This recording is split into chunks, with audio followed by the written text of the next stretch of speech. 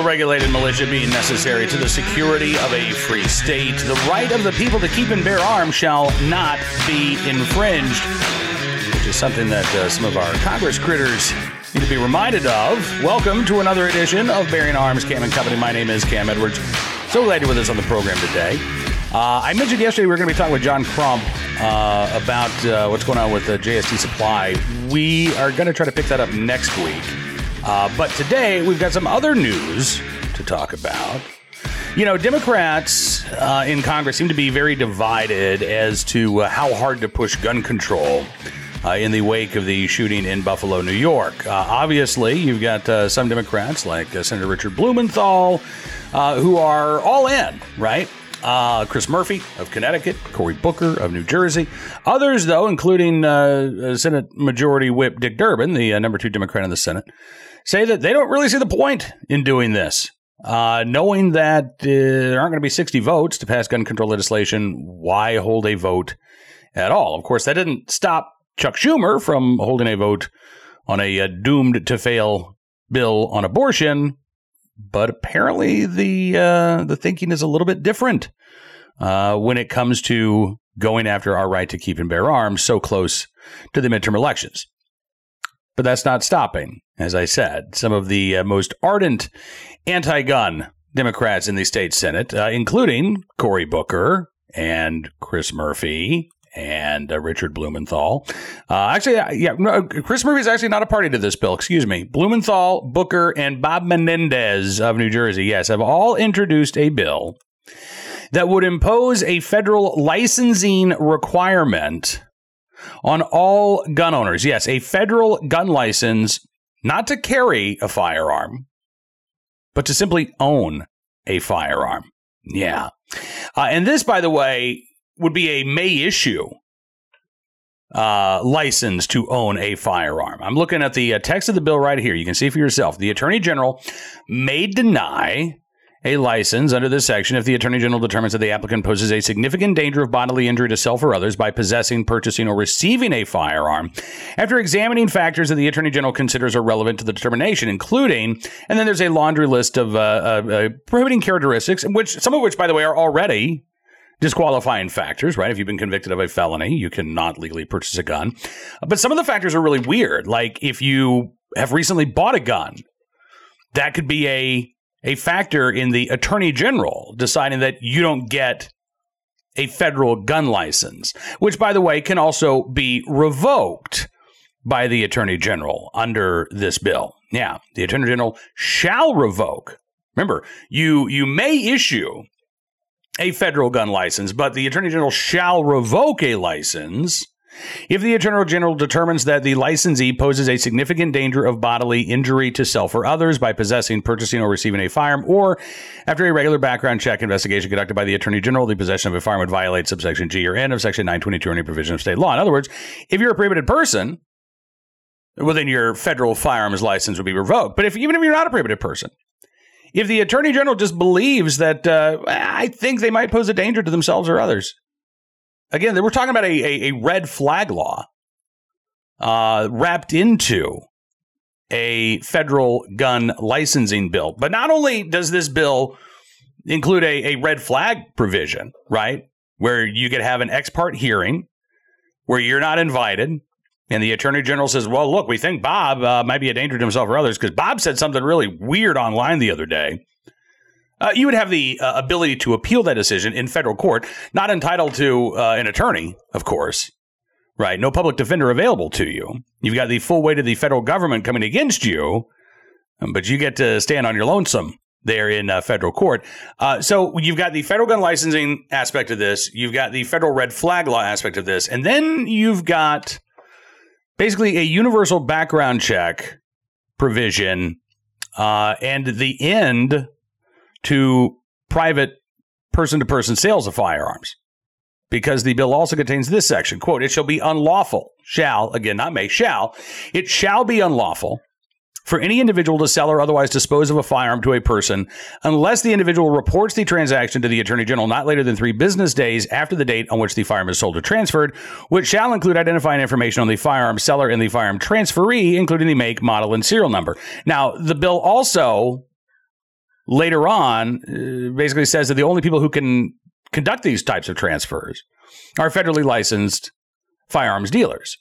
So unless you have your own FFL, you're not supposed to do this at all. That's a record-keeping requirement basically for the FFL that would be expected to conduct every transfer of every firearm in the country. Now, Cory Booker had this to say after the bill was introduced. He said, quote, "This is the moment to enact ambitious legislation. As a nation, we must rise to it or we are fated to witness the deadly scenes of this past weekend and years past over again." This would not do anything to prevent violent criminals from exercising their murderous acts. What this would do is prevent many law-abiding Americans from being able to exercise their right to keep and bear arms. Now, listen, I want to be perfectly clear here. I don't think this bill is going anywhere in this Congress. I would be shocked if this bill even got a committee hearing in the Democratic-controlled Senate. But this is what the gun control lobby wants. You're not going to see Shannon Watts or Michael Bloomberg or any other gun control activist step up and say, "Whoa, Cory Booker, what are you doing here?" No way, man. That's not common sense gun safety regulation. That goes too far. I'm a Second Amendment supporter, but, all right, we always hear that from gun control. I'm a Second Amendment supporter, but never have they said, I'm a gun control advocate, but I'm also a Second Amendment supporter, and this bill goes too far. Never once have I heard them say that. And they're not going to say that about this particular bill because, again, this is what they want. Now, let's just forget the constitutional concerns for a second, because I think we all know what those are, right? Let's just think about how this would work in the real world. So we've got, 80 to 100 million gun owners in this country, legal gun owners in this country. We're now going to retroactively say to all of them that in order for you to continue possessing the guns that you have owned, in some cases, for decades, we want you to be licensed. And in order for you to be licensed, not only are you going to have to, fill out this paperwork, submit your fingerprints, by the way. So every gun owner in the country would have their fingerprints on file with the federal government. But we're also going to require you to undergo live fire training and proof of competency with a firearm before we give you permission to exercise your Second Amendment rights. How, again, is that going to work? Would that work in a nation of 80 million gun owners? We don't have nearly enough ranges for everybody to go and get certified at one time. We don't have nearly enough firearms instructors to do that either. So, in practice, this whole thing falls apart. Not that the gun control advocates care about that. In fact, the messier, the better as far as they're concerned, right? If this would lead to delays of months or even years before individuals could own a firearm without fear of a federal felony and possibly being subjected to a 5-year federal prison sentence. Yeah, I mean, again, that's what they want. They want that chaos. And they want people, most importantly, what they want are people to say, forget it. It's not worth it to me. I'm not going to jump through all of those hoops and hurdles. I'll just put my gun away. I'll sell it. Forget it. You win. That's what they want. Now, that's not what they would get if this bill became law. They would get a lawsuit. I believe they would see this law overturned, but they would also be faced with massive civil disobedience on the part, again, of currently legal gun owners who say, you want me to do what now? To exercise a constitutionally protected right? You expect me to do what exactly? No, I'm not going to do that. We've already seen this in states like New York and New Jersey, where compliance with the SAFE Act, for instance, in New York, the magazine ban in New Jersey, negligible at best.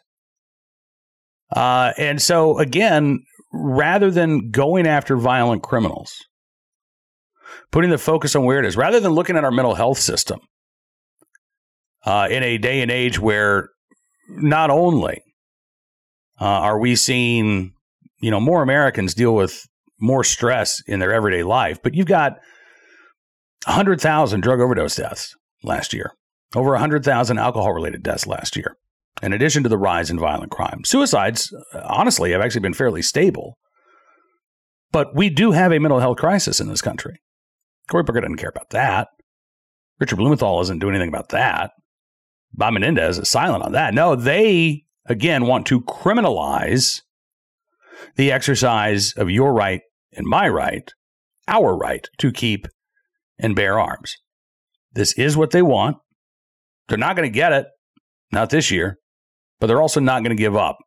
And it's why we must always continue to be engaged and involved and active in defense of our individual right to keep and bear arms. We've got a piece at Bearing Arms, actually, that I recommend to you, my buddy John Petrolino, with a great write-up of Holly Sullivan in her appearance before a Senate committee. Blumenthal was there, actually. And she was speaking out against a bill because of the ex parte hearings, again, where you're not a part of this hearing, but you can have your Second Amendment rights stripped from you. And what this would mean to the individuals who are supposedly supposed to be helped by this bill, which deals with domestic violence. Her testimony was powerful. It was personal. I would encourage you to check it out. We've got a link to it, again, at Bearing Arms. But again, you know, we have got to stay engaged here. Things look pretty good for gun owners right now around the country.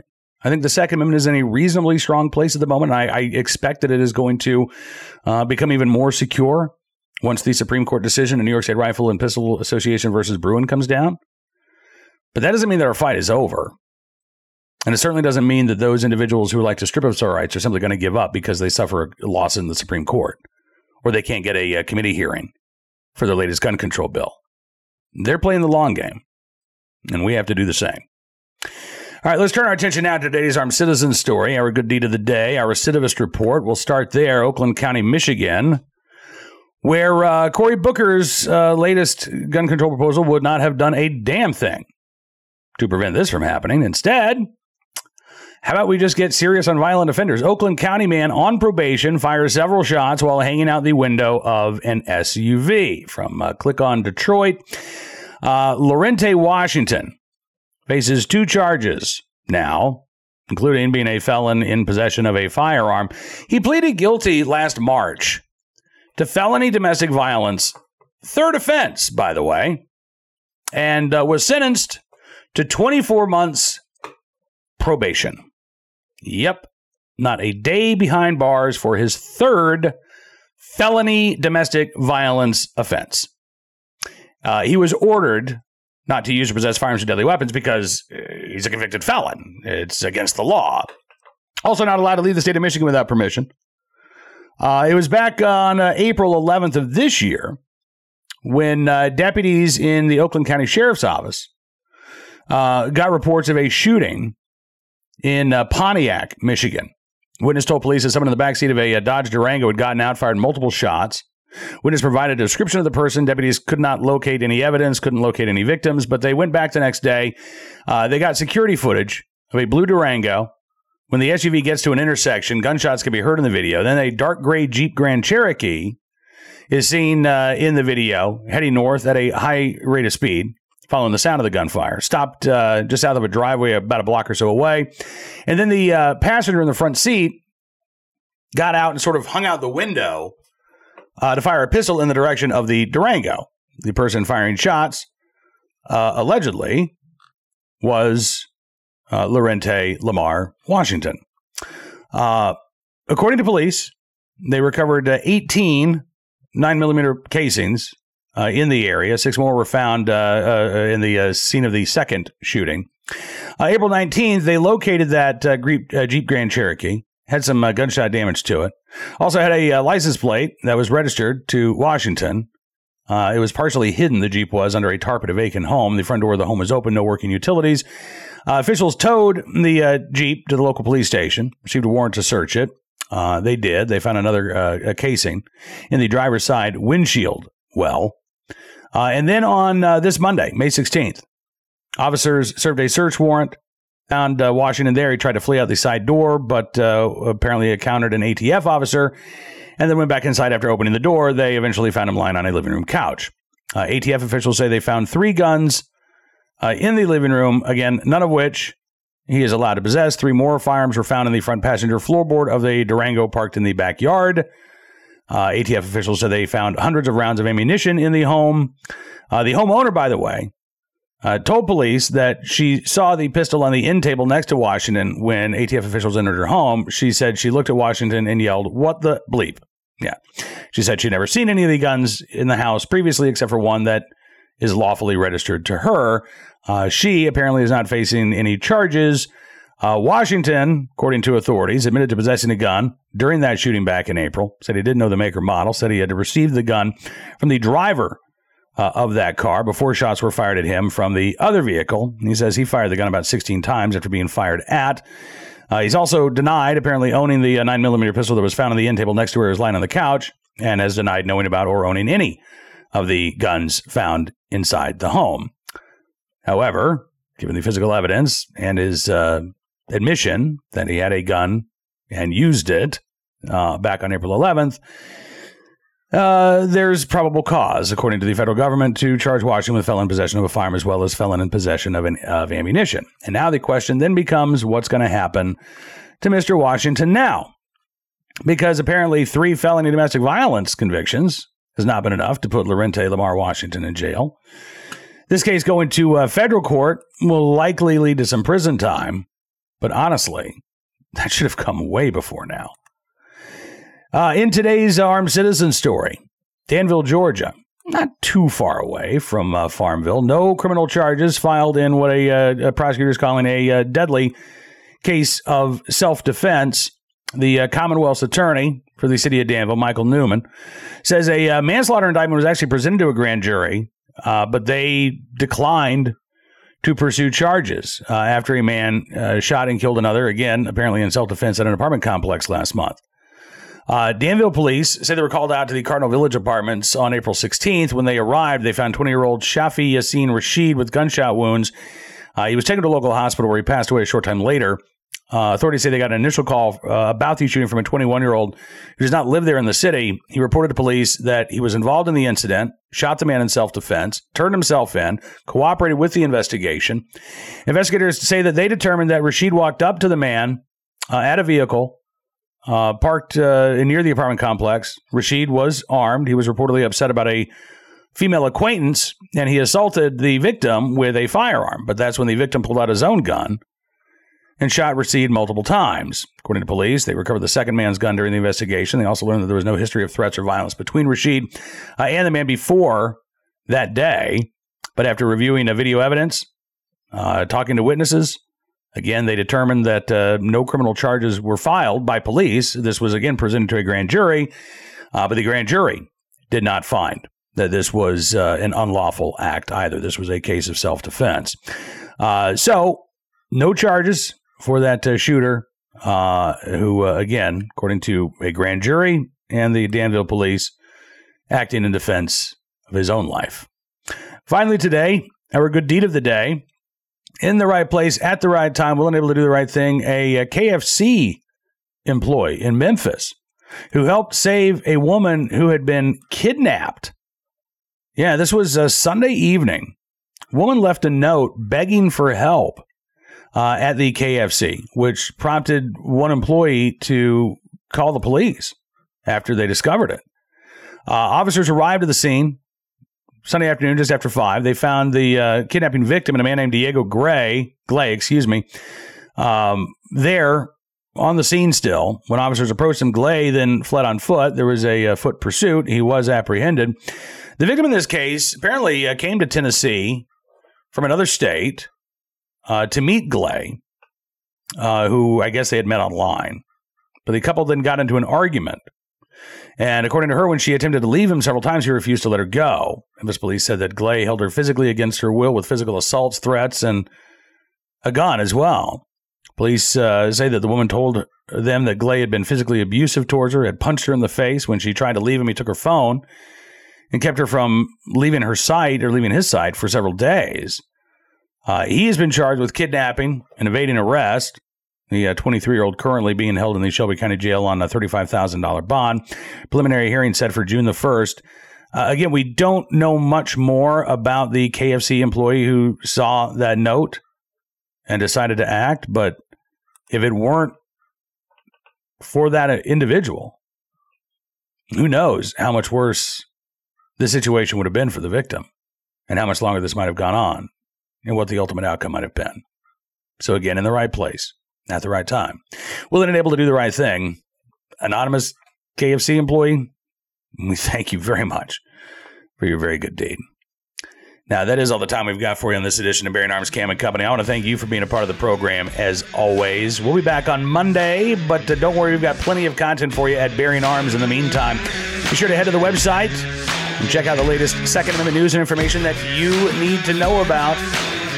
If you like what you see, you can always become a VIP subscriber. Just use the promo code GUNRIGHTS when you go to bearingarms.com/subscribe. And not only will you get a significant savings on your VIP membership, but we're going to give you exclusive content, news stories, analysis, things you won't get anywhere else because your support matters. And it does make a difference. And we thank you for it very much. Again, hope you have a fantastic weekend. We'll be back on Monday. Until then, be well, be safe, be free.